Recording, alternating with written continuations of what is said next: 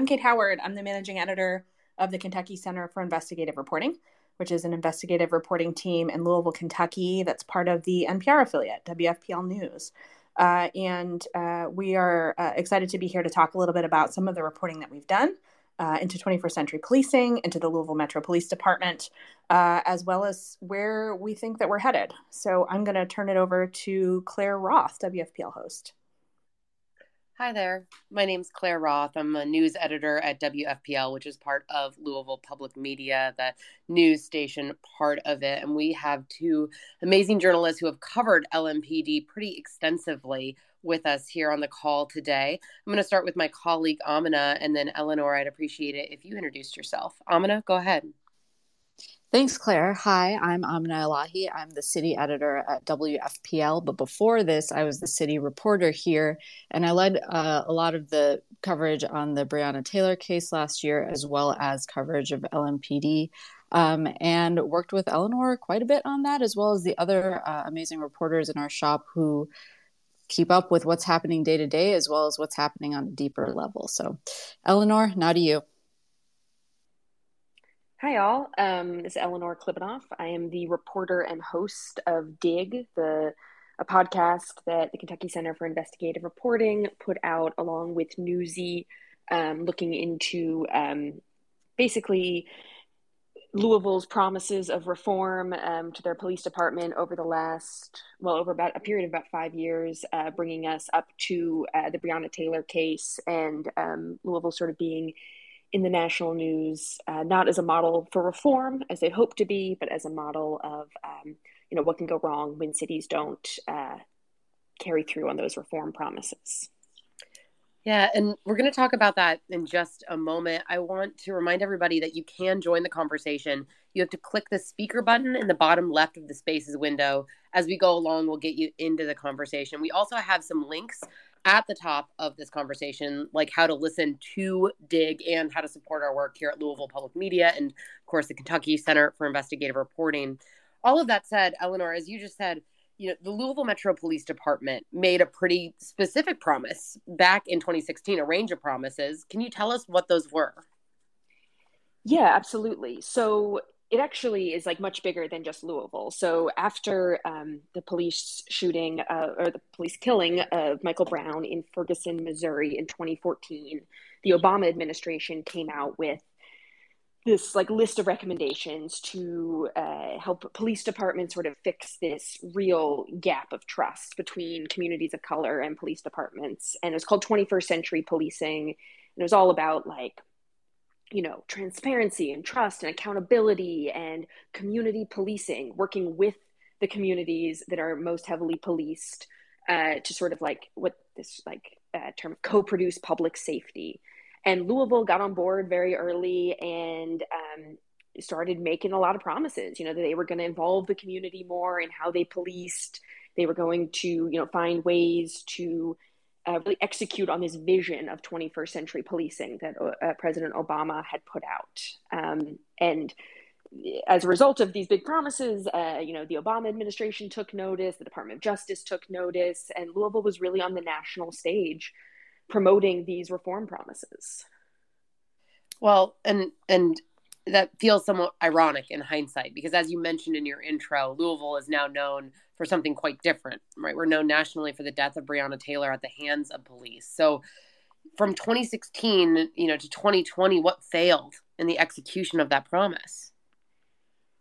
A lot. And I can give you sort of the highlights. I will say the podcast is definitely, if people are interested in the in-depth unpacking of where it all went wrong, there's a lot more in there. But big picture, it really comes down to a police department and a city and city leadership that spent more time sort of talking about these big promises and making these big promises than actually doing sort of the hard work of executing on them. We interviewed, so many people in the city, and so many people again and again use the same term where they would talk about that what Louisville did was checkbox reform, right? And we actually got a copy of these workbooks that Louisville made, where it was these color-coded spreadsheets where they listed out all the reforms they were going to do and all the ways they were going to sort of turn these big ideas into action.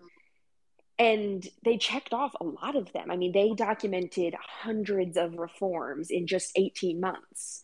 But a lot of people we talked to said, that's not really how you fix a police department. It's not 100 little things. It's like fundamentally fixing like the one or two big problems, namely this massive gap of distrust between communities of color and the police department.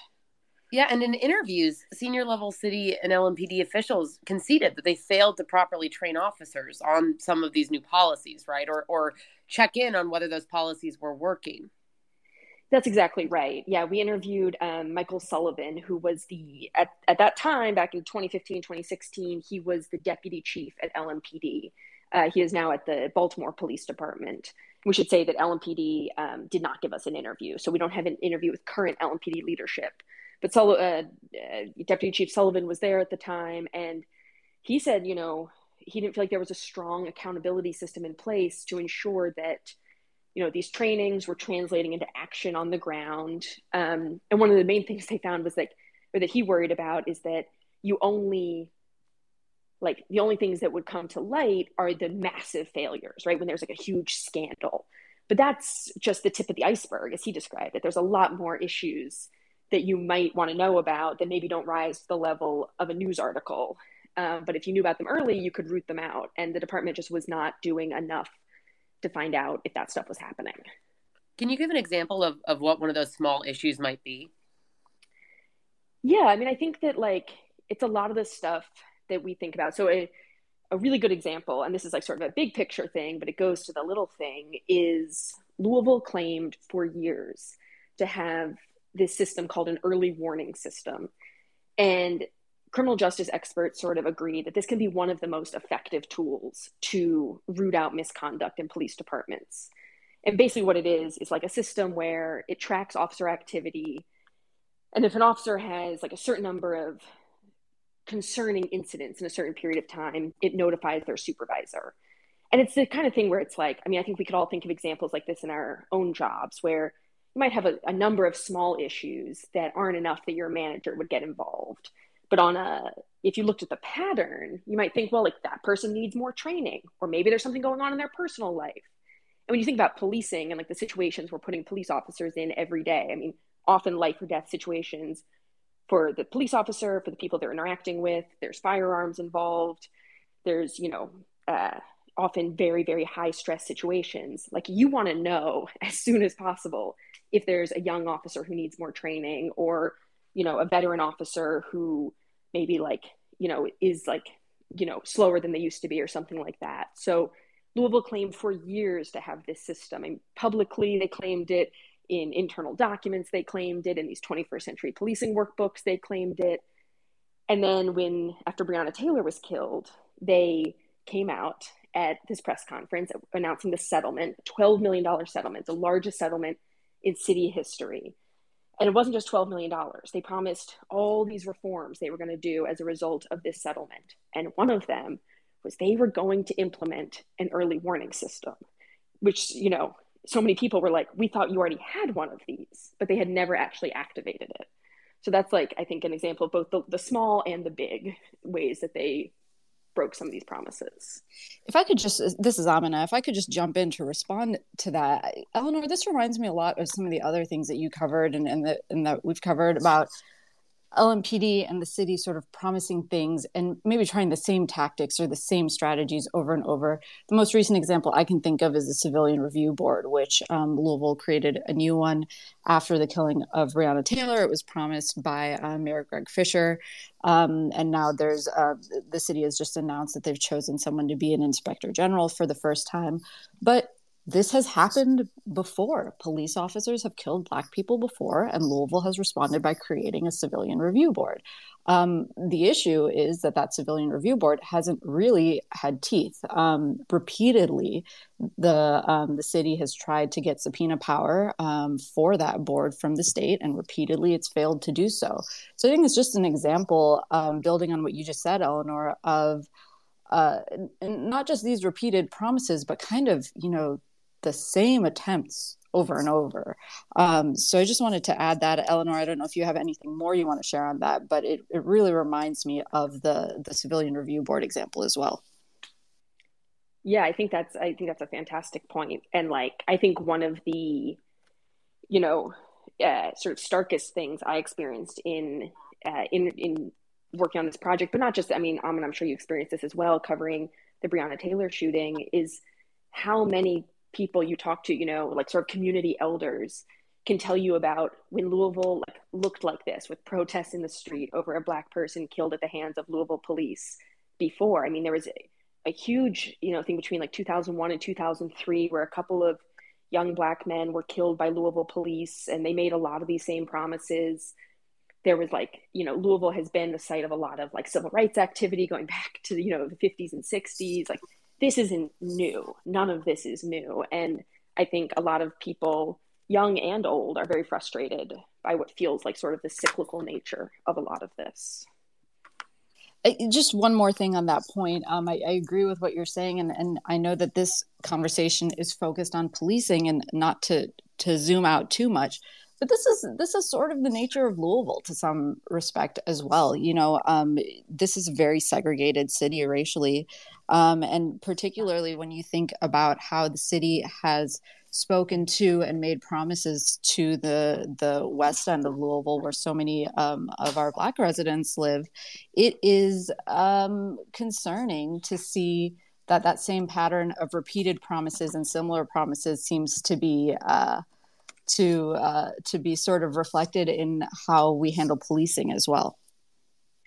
And I will just say to that obviously we're here talking about DIG, but Amina did, and a team at WFPL did a fantastic podcast that is about the west end of Louisville, which, if you're not familiar with Louisville, is, the historically Black, and in Louisville, a very segregated city, the predominantly Black area of the city. A great podcast called Here Today that's looking at how like the city's promises are and are not playing out, and the impact that they're having on the West End. So if you're interested in Louisville, or just interested in like gentrification issues broadly, I highly recommend. If you're just joining us, I'm Claire Roth with Louisville Public Media. With me, Amina Elahi and Eleanor Klibanoff, both who have deeply reported on the Louisville Metro Police Department. Eleanor is the reporter and host of DIG, which is about what's next in policing in cities like Louisville and what's happened here with 21st century policing. You can join by clicking the speaker button in the bottom left of the Spaces window. We'll try to get you into the conversation that way. We also have some links at the top of this conversation on how to listen to the podcast and support our work here at Louisville Public Media. And before we just took this quick break, we were talking about the cyclical nature of some of these promises and of kind of these broad strokes of police brutality and ensuing protest.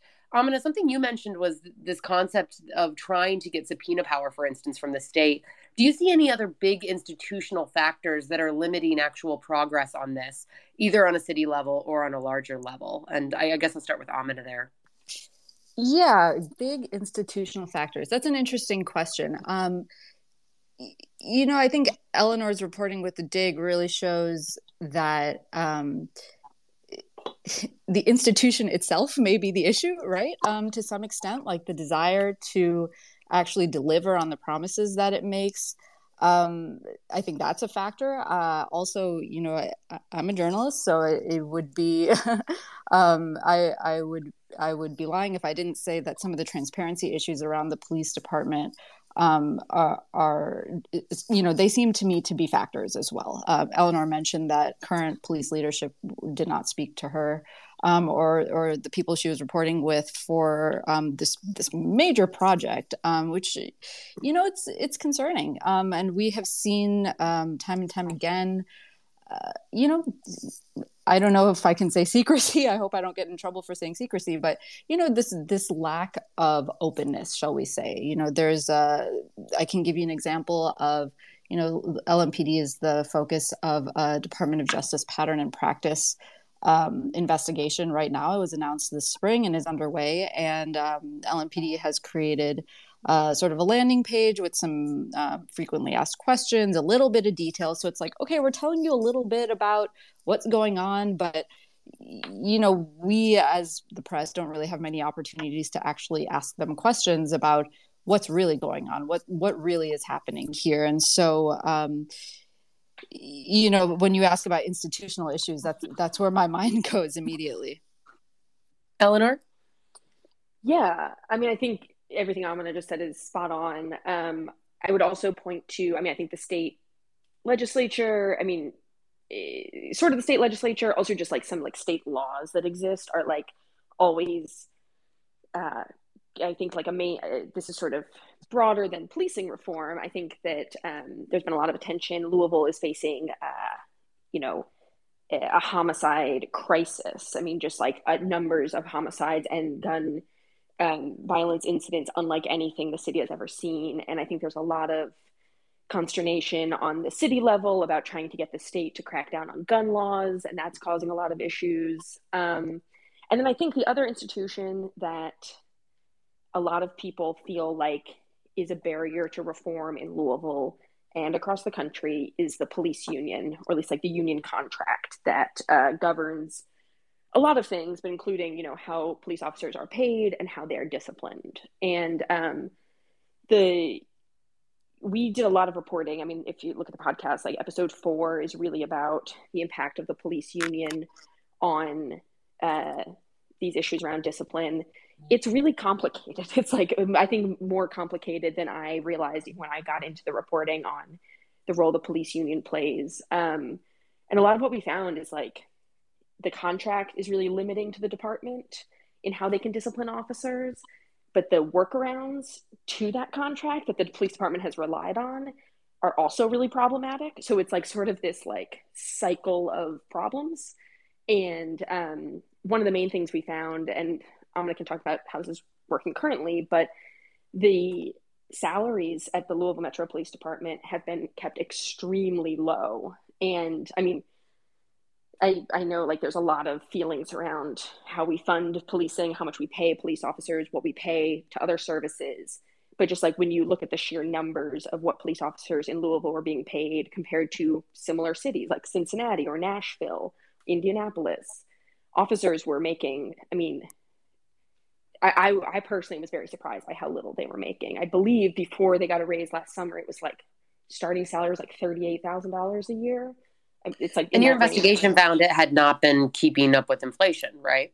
Exactly, right. I mean, it basically, so then like last summer or summer 2020 during the protests over the killing of Breonna Taylor, they gave officers a raise as part of like this short-term contract. And that raise, which was a pretty significant raise, brought them up to what a starting officer in 2004 would have been making if you take inflation into account. So the pay is really out of whack, the disciplinary processes are kind of out of whack, and that is both the police union and how the city has chosen to work with the police union. I just want to add one thing about pay and why that's really important for the people who live and are live in this community and are policed by LMPD. Is the lower your pay is as a police department, the less choosy you can be about who you hire. And Eleanor spoke with several police officers who talked about the necessity of overtime. And when police officers are working overtime, that means that they are working, very, very, very long shifts, not getting enough sleep. And all of this, as you can imagine, has an effect on the way that they police and the way that they interact with the people that they're policing. So it is in that roundabout way really important for the quality of interactions between police and the community as well. That's Kate Howard with the Kentucky Center for Investigative Reporting. I'm Claire Roth with Louisville Public Media. Right now, we're talking about 21st century policing, and more specifically, DIG, the podcast that delved into a promise that the Louisville Metro Police Department made to reform that ultimately fell short. Eleanor Klibanoff is the host and reporter of that podcast, and Amina Elahi is also with us. She's the city editor, former city reporter at Louisville Public Media. And Amina, before I just took that quick break, we were talking about police contracts, and some of the reforms that protesters called for were in the contract. That's being renegotiated right now, isn't it? That's right. In fact, we had an update on that just this week where the rank and file officers and sergeants ratified a new contract through their union. they had rejected it earlier because they wanted, among other things, more money. And so now the Metro Council, which is our, known as City Council in other places, has the opportunity to approve a contract for, every police officer and LMPD. The interesting thing is that unlike the officers, the rank and file folks rejected the previous contract offer, went back to the negotiating table, and we found out this week that the contract that they, subsequently approved was exactly the same as what was proposed before, except that the pay raise that they get in the second year is going to be higher. So that means that they're getting a 9% pay raise in the first year, which is retroactive to this, past July when the fiscal year started. And starting next July, which is the final year of the contract, they would get a 6% increase, whereas previously they had been offered a 3% pay increase. Just in terms of what that means for people who are not, robots, is that a starting salary for a police officer next summer would be a little more than $52,000, whereas right now it's closer to $45,000. This has not been approved by Metro Council yet, but it probably will be. What's interesting about this is that when this contract went back to the negotiating table, some activists who have been very vocal about the nature of the police contract were hopeful that it would mean, okay, maybe the officers will get something, but maybe the city will ask for something more in terms of accountability measures or some other reforms. And that didn't happen. And I think it definitely disappointed some people, including one activist who told us that to give them more money without asking for anything else seems like a negotiating 101 failure. That's Amina Elahi, city editor and city reporter here at WFPL, Louisville Public Media. We're talking about 21st century policing with a few folks here at Louisville Public Media, including myself and Claire Roth, the news editor here. And we also want to hear from you. You can click on the speaker button in the bottom left of the Spaces window as we go along to add your comments. Right now we have Raphael, I believe. Raphael, we're going to unmute you. It might take a moment. Be patient, but then we'd love to hear what you have to say. Hello? Can you hear me? Yes. Okay. My question is very simple, and I have to say thank you guys for having a debate like this. And just to tell you, I was a Marine, and after I got out of the Marines, I joined the National Guard and I became a military police. I went to the police academy, and we're talking about 2000. Guys, since the first day I am in that academy, I said, oh my God, something is wrong. And for the love of God, I don't know why we are having all this debate, but people never ask to see the transcript of one of those police academy. And if I got one demand, and I'm glad I got that opportunity because I'm talking to people who are super qualified like you guys, please, one day, try to get the academy, the transcript of what these people are teaching those police officers. This is where the problem is. I am telling you, in the Marine Corps, they teach you when you are in boot camp, they teach you how to be respectful of Geneva Convention, how to treat the enemy with respect, dignity, follow order, discipline. In the police academy, guys, I'm telling you, what they're teaching these people is pretty much go out there and do whatever you want. And to finish, after every lesson, one of the DD is something that everybody repeat, like I don't know how to describe it. And one of the thing is, what is the most important for you guys? Oh, to come back to our loved one. I'm like, what does that mean? Come back to our loved ones. So who's the enemy? Because all they see is the people, the public is the enemy. They are the good guys. And this is one thing everybody needs to sit down. The same way we do with race, we get rid of every comment, everything that we feel that is prejudicial by nature. We get rid of it. You cannot say that. Every racial slur, gay slur. We need to come back with the police and get rid of that nonsense that they are special, You are not special. You are law enforcer. The citizen of the whatever country, the citizen said, we all don't want to carry gun. We don't want that. We don't want that nonsense. So we select a few. We give you all the power for you to regulate. That's all. That's Raphael, what give you there. Thank you. Thank you so much for that comment. This is Eleanor Klivanoff, and your perspective as someone who's been through one of these trainings. I think that's a spot on observation about the training. It's the recruitment and the training of like, who are we getting into these training academies, and what are we teaching once people are in these academies, and particularly what you mentioned about sort of this idea of sort of one of the big ideas of 21st century policing is about training officers to operate with a guardian mentality rather than a warrior mentality. And this is really based on this idea, exactly what you're saying about, like, if you think about, I'm here to like defend my community as a warrior versus I'm here to protect my community. And that's a really fine line and distinction. And we did discover some changes that Louisville police made to their training to sort of reflect this guardian mentality. I will say that they started that training 5 or 6 years ago now. And so many police officers that we interviewed said very matter-of-factly, even after going through these trainings, even after this change of mentality for Louisville, they said, I am a guardian for my community by being a warrior. So I think it's safe to say, like, that mentality shift did not really translate. And I think this is a thing, that police departments across the country are struggling with.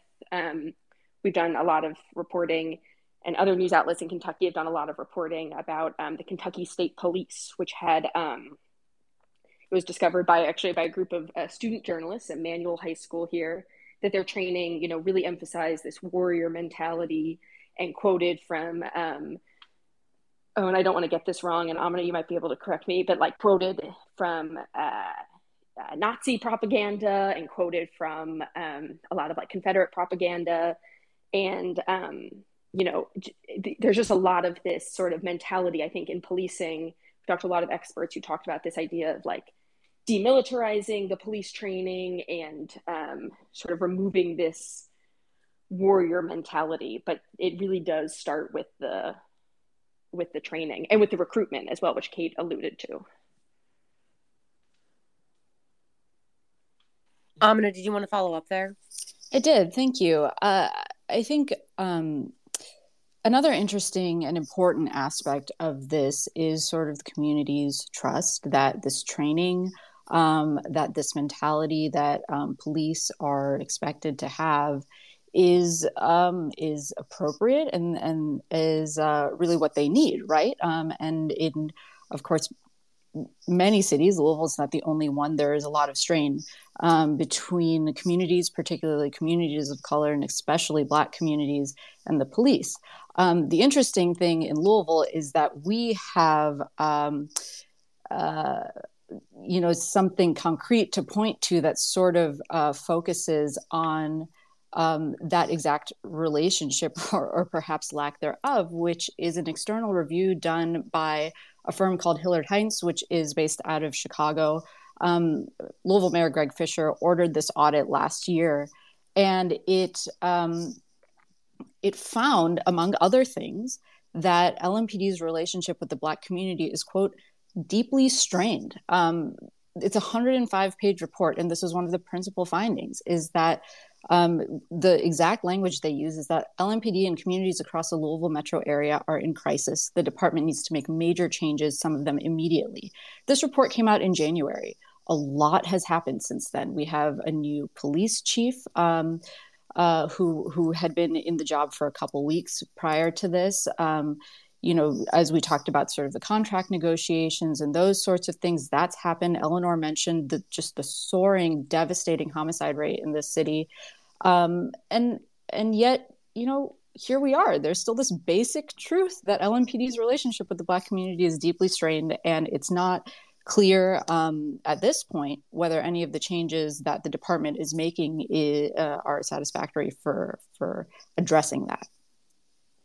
If you're just joining us, we're talking about 20th Century Policing with Amina Elahi, the city editor for Louisville Public Media, Kate Howard, head of the Kentucky Center for Investigative Reporting, and Eleanor Klibanoff, the reporter and host of Dig, which looked at 21st century policing, in Louisville. And when we're talking about the rifts between Black people in Louisville and the LMPD, I think we have to talk about David McAtee, which is a name that is not as nationally known as Breonna Taylor's. Eleanor, can you tell us briefly about McAtee?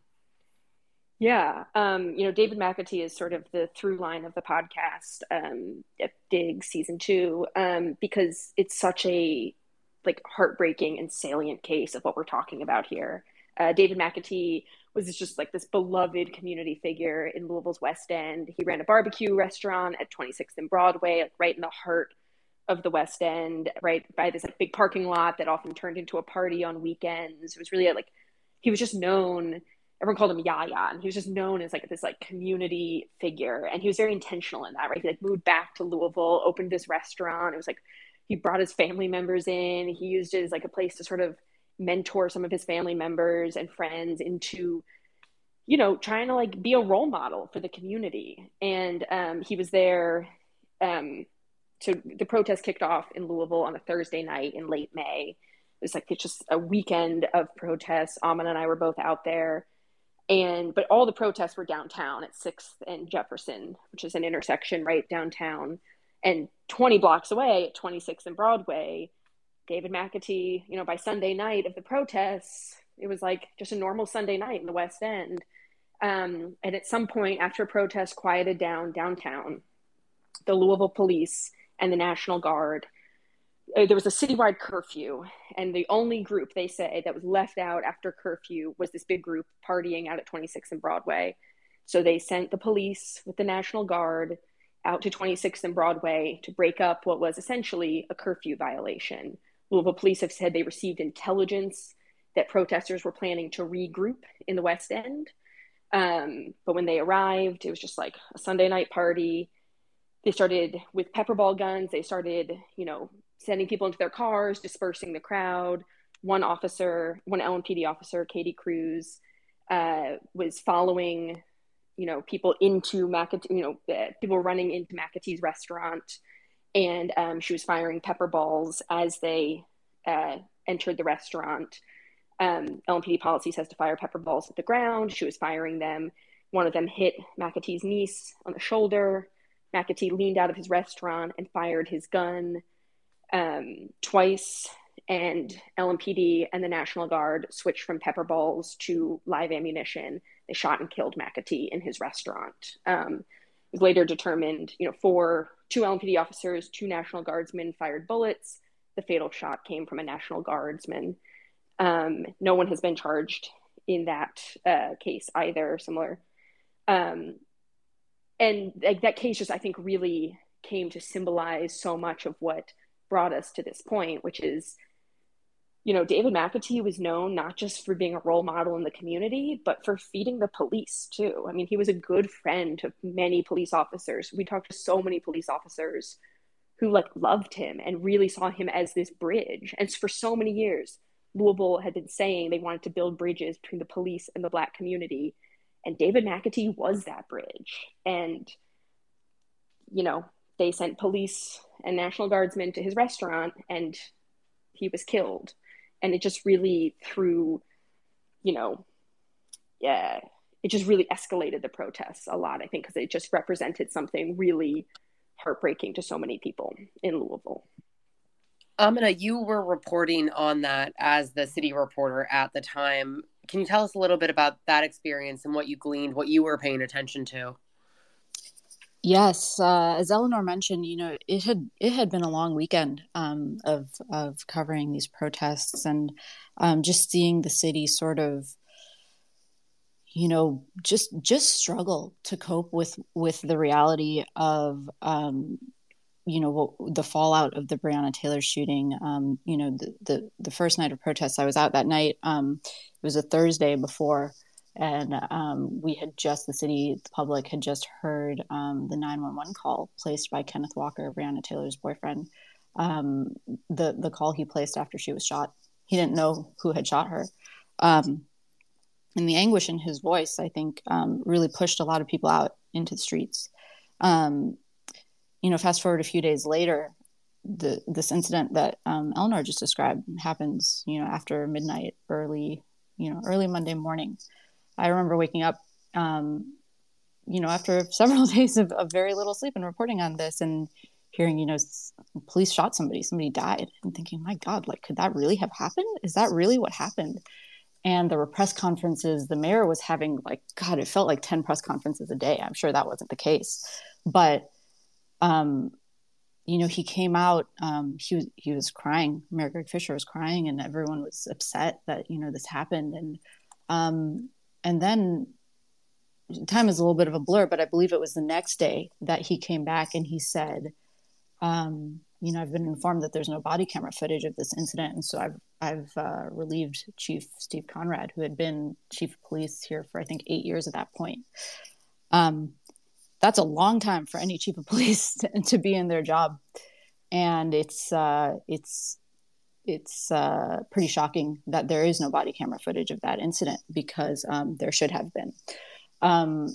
Because even though it was a National Guard member that killed him, police were there and firing their weapons. That's exactly right. So we do have some footage of David McAtee being shot because there were security cameras inside his restaurant.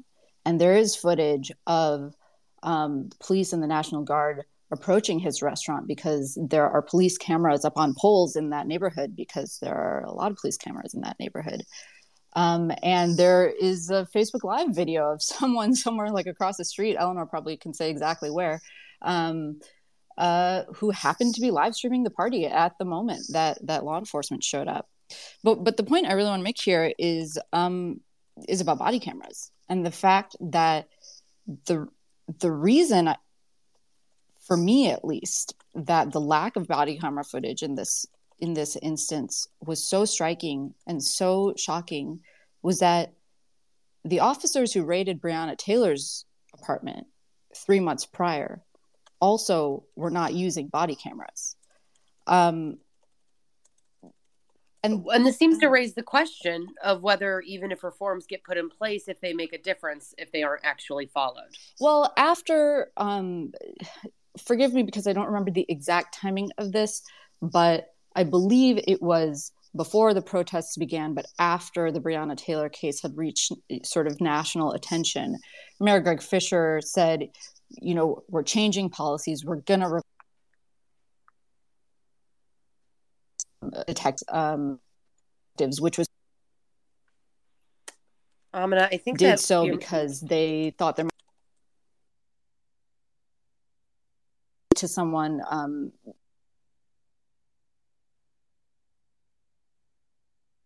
It seems like Amina is breaking up on us. We're going to hopefully get a slightly better connection from her in a moment.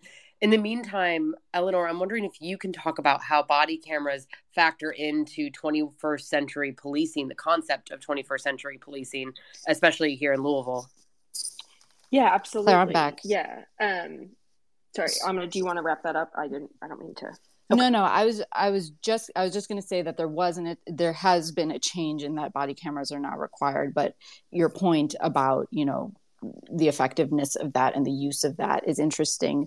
And if I could just say one more thing, please, Eleanor, I hope I'm not stealing your point, but, we've seen some resolutions in other cases recently, notably, the George Floyd case and the Ahmaud Arbery case. And the difference between those and the Breonna Taylor case is video evidence. Now, it's not necessarily body camera video evidence, but it is video evidence. And as many of you who are listening may know, the only charges related to the Breonna Taylor case were for a police officer who fired, in the midst of firing bullets into her apartment, fired some into a neighboring apartment and was charged with 3 counts of wanton endangerment. No one was charged for her killing. So anyway, I just wanted to highlight the importance of video evidence in these types of cases. I appreciate you raising that, because I think that's so on the nose. And so, one of the things that I think is really marking this era that we live in right now, that's, not just starting with the Michael Brown case in Ferguson, but, I think one of the major changes in the last decade to policing has been the advent of body cameras and the fact that like more and more we have greater insight into what is happening in, you know, just police activity in general. I think historically, we as the media and the public have had to, or have chosen to, in some cases, just take the police's word for what's happened in some of these incidents. And so body camera, I think, has been like one of the most impactful changes to policing. It's not really my opinion. That's the opinion of a lot of experts that I've talked to as well. And that's why body cameras were a big part of, you know, body cameras and technology broadly were a big part of 21st century policing. And it was in 2016 that Louisville said publicly at a press conference that they had outfitted every single police officer with a body camera. And at that time they said, you know, with the exception of 2 units that we're going to get those tied up, but every unit has body cameras. Every officer has a body camera. There's a huge push for transparency. And they specifically said, you know, including some of, you know, their very high profile, more known as more aggressive traffic stop units that had attracted some controversy. They said, you know, they gave those officers body cameras too. And it was one of those units that went and served the search warrant at Breonna Taylor's house and or apartment, and we're not wearing body cameras. And so once again, we saw the mayor come out and make a promise that they'd made 5 years prior when he said, you know, every member of this unit will be equipped with a body camera. So I think the body cameras, again, are sort of a very powerful example of what the city has promised and what they are once again promising.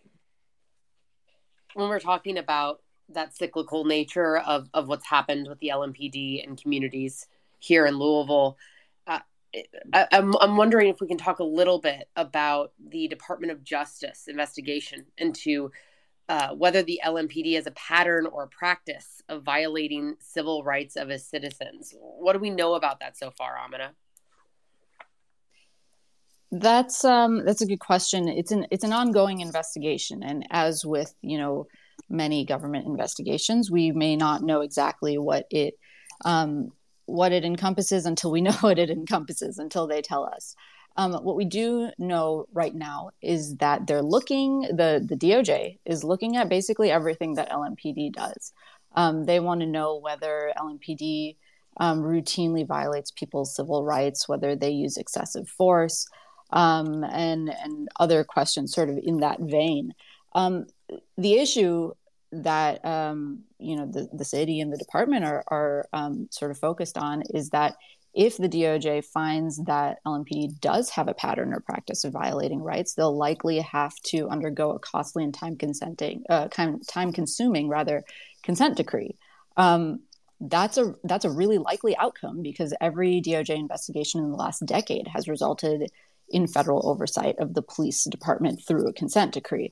Now, there is something to note here, which is that it's under the Biden administration and under, you know, Attorney General Merrick Garland that this investigation came to be. There was sort of the expectation that it would not have happened under the Trump administration because they really moved away from consent decrees of police departments. So that's a timing note.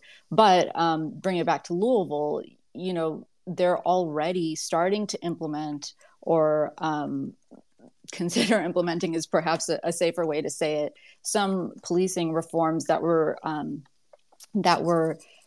recommended in that Hillard Heinz report that I mentioned earlier in the conversation, the outside audit that the city commissioned last year. But the expectation, according to some city officials, is that fully undergoing the Department of Justice reforms that they expect could cost Louisville up to $10 million a year.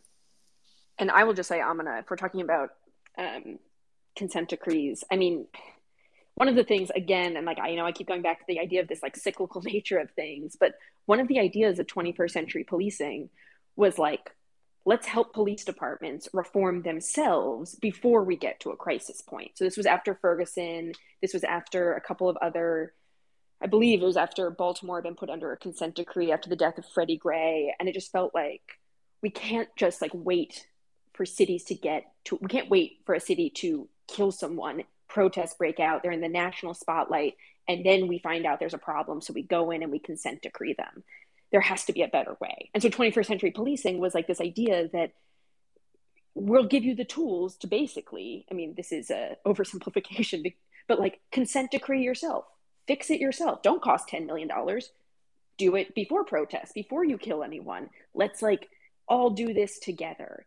And I think in so many ways, the fact that Louisville has gone from this sort of 21st century policing model that they were proclaiming themselves to be, to a city that could potentially be facing a consent decree is, I think many people feel like that's just sort of the final nail in the coffin for this idea that police departments can proactively reform themselves.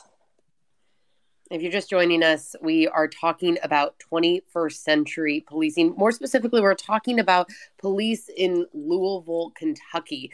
Eleanor Klibanoff is the host and reporter of DIG, which looks into 21st century policing here in Louisville. You can join the conversation if you like by touching the speaker button in the bottom left of the Spaces window. Right now, we are going to hear from Tiffany. Tiffany, let us unmute you, and we'll see if we can get you in here.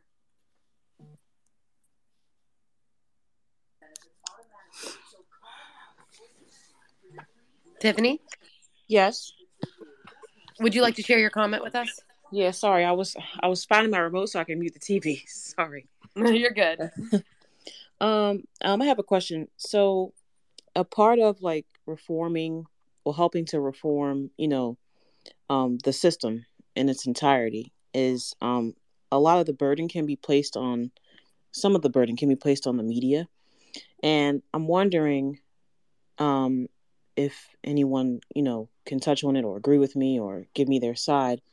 For example, with the most recent shooting in Michigan, the some media outlets, they were reporting on it, and they used the shooter's angelic childhood photos, to place in the story.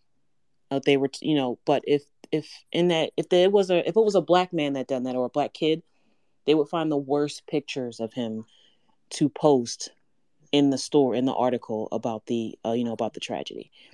And tying into the same point, we all know what happened, the first-hand account of the George Floyd situation, before the video went viral. All the videos went viral of him being murdered.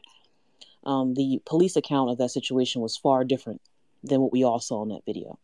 But the media saw that and they ran with it. So a part of the system, helping the system get a little bit better, can the media, not be, start second guessing the firsthand account they get from the police. And also when it comes to when you're writing a story about, an African-American male or female, don't pick the worst picture that has ever been taken of them. It even happened to Trayvon Martin, I believe, if I recall correctly. They took a picture of him with a gold tooth in his mouth, and I think him smoking weed when that trial happened. But I don't know. I don't think I might not be articulating my point. No, I think you're articulating it amazingly. It's the question of what the media has, the culpability that we have in these narratives. And Amina spoke briefly earlier, especially about taking police accounts at face value and how body cameras changed that. Eleanor, what did you think about what Tiffany just shared with us? Yeah, I mean, I think it's very spot on, Tiffany, and I really appreciate you raising it because I think, the media often has a tendency to, point the finger at everyone else and not like look as critically as we can at our own role in all of this. And I do think I feel this as well. Like when we talk about the cyclical nature of things, it feels like we often are having the same conversation again and again about the media as well. What photos do we choose? How do we talk about, like you said, whether it be a school shooting, whether it be a police shooting? And, I think one of the sort of fascinating things we saw in Louisville this summer was the real rise of citizen live streamers, where, the media, the reporters, from, traditional news outlets were out there covering the protests, but so were, people with an iPhone and a tripod, and they were covering at least, they had a lot more stamina than we did often. And those accounts were, really powerful to see from people who are impacted by this. I will also just say, I'm very aware of the fact that, I am a white woman reporting on these issues about policing and affecting the West End of Louisville. These are, we are, that's a thing I think we talk about a lot in our news organization, at least, which is, the diversity of who's telling these stories and who gets to tell these stories and how we can tell these stories in ways that are not just extractive. So I think it's a conversation that's happening in the media right now, and I hope it's like not a conversation we pick up again in 3 years and 6 years and 9 years. Amina, do you have anything else on that? I have so many thoughts on that, and I'll echo your appreciation for Tiffany's question.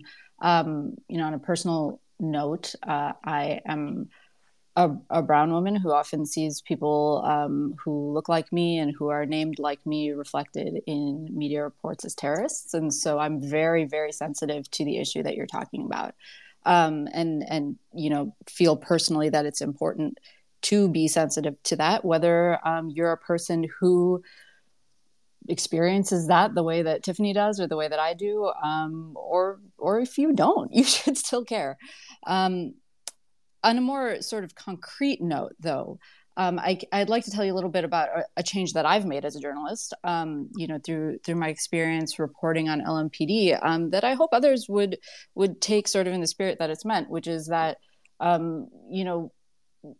when we talk about holding, institutions like the police accountable, that also means, understanding that the way they present things may not be the way that things are, right? The example that comes to mind is that in the initial sort of police narrative about the Breonna Taylor shooting, they portrayed her as a suspect. That was the word that they used. She was not a suspect. She was named in the search warrant. Her address was on the search warrant, but she was not a suspect of the narcotics investigation. She was not armed, and she did not fire a weapon that night. So, a concerning use of that term that only really was questioned and corrected because of what that case became. So this is a long way of introducing the fact that now when we cover shootings, we have a policy of covering every time a Louisville police officer shoots anyone, we avoid the word suspect. If we can prove that the person is a suspect, or if we can corroborate that, or sort of quantify it, then fine. But based on the initial police narrative or report that tends to have very few details and often doesn't include certain names and that sorts of thing, that's not a word we use off the bat anymore reflexively. So just a small example of a way that media, I think, can learn and change, and I hope we'll see more of those types of evolutions as we continue to get smarter and more sensitive. I'll hand it back to Claire now. So we are just about out of time, but I do want to talk to you guys. It's been about a year plus since the protests have wrapped up. How are people in Louisville talking about, feeling about, thinking about police? What sort of change have we seen? And what's the mood, for lack of a better term? Eleanor? Yeah, I mean, I will say that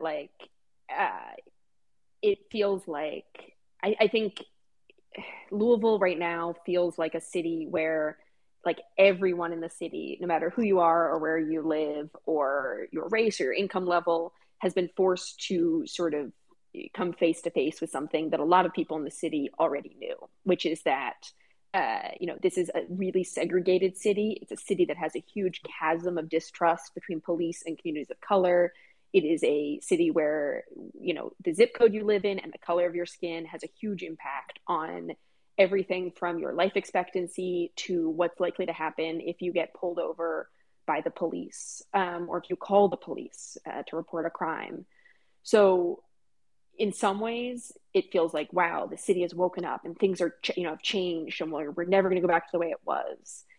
And yet, if you talk to a lot of the people I've interviewed for DIG who have been doing this for years and decades and longer in some cases, it feels like here we are again. And so I think, Louisville's in a very interesting moment right now. 2022 is a big mayoral race. We've had the same mayor for, by the time he leaves office, 12 years. And and we're going to see what happens in Louisville. I think, we interviewed the mayor for the podcast, and he said, this is Louisville's chance once again to be a model city, to fix things and show the rest of the nation that it's possible. I think the question stands, what is Louisville going to be a model for? Eleanor Klibanoff, the host and reporter of DIG, thank you so much for talking with us today. Thank you so much for having me. Yeah, I also want to thank Amina Elahi, the city editor and former city reporter at Louisville Public Media, and Kate Howard, the head of the Kentucky Center for Investigative Reporting. We've been talking about 21st century policing, and more specifically, the podcast DIG, What's Next for Policing in Cities Like Louisville. If you want to listen to DIG, you can find a link at the top of this conversation.